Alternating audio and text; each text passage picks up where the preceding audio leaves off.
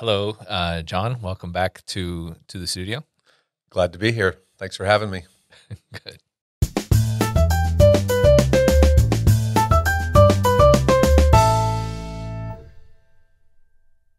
So you are our Elite product manager or product manager for Elite. Do you prefer one or the other? No, I don't. Okay, but Elite I'll answer to either. Elite product manager sounds cooler because you're like the top of the top. There you go. I like that too. Okay, so what happened with Elite in Q2 of this year? So, like always, we did a lot of work, delivered a lot of value and functionality to all the Elite users. On the top of that list, I would say from a present in the UI that people can start using right away is if you have outside sales reps. We created a whole sales rep feature where you can set goals for them throughout the year by month for both rental and sales. And then we have a widget on the CRM dashboards that measures their actual performance to their goals. And so at a glance, you can see how they're doing with their actual revenue, but it also gives you an insight into probable revenue, which is reservations and quotes.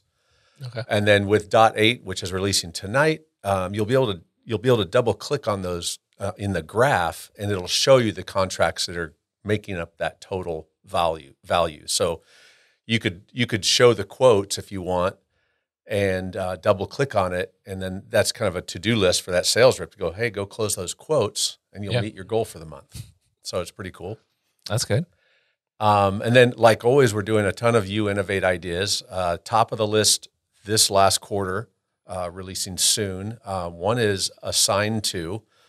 So that's a feature in an Elite contract where a user can be assigned to a contract, so it can help them know to manage it and oversee it and stay on top of it. And what people have been asking for is a way to auto-assign that field rather than somebody having to remember to go set themselves or somebody else to that field.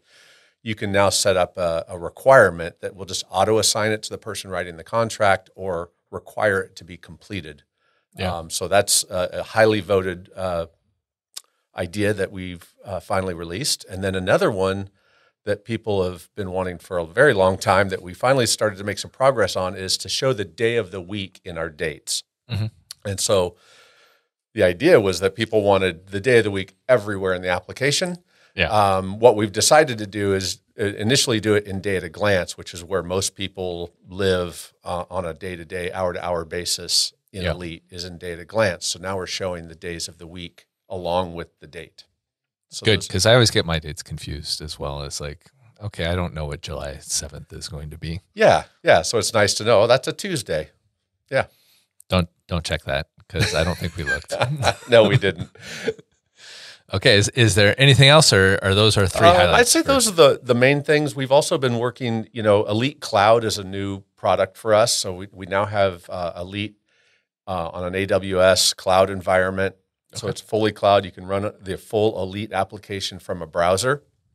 Cool. And we've been now also doing a lot of work, and we have some work to be done to help the experience for those users. Because coming from an on-prem server environment to a cloud environment, there's just certain things that you just can't do in a cloud environment that you can do when you have full access to the server.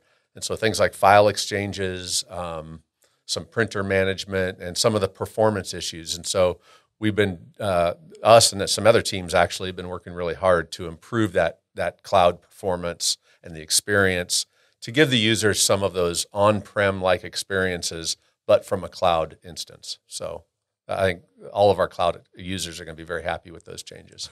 Good. We don't want the cloud people to feel like they're at a disadvantage now. Yeah, they should be on Cloud 9. Exactly. There we go. You should be a marketer now. Okay, so again, before you answer this question, we'll preface it with these are best guesses rather than firm commitments. But is there anything that you're excited about that should be dropping next quarter in Elite?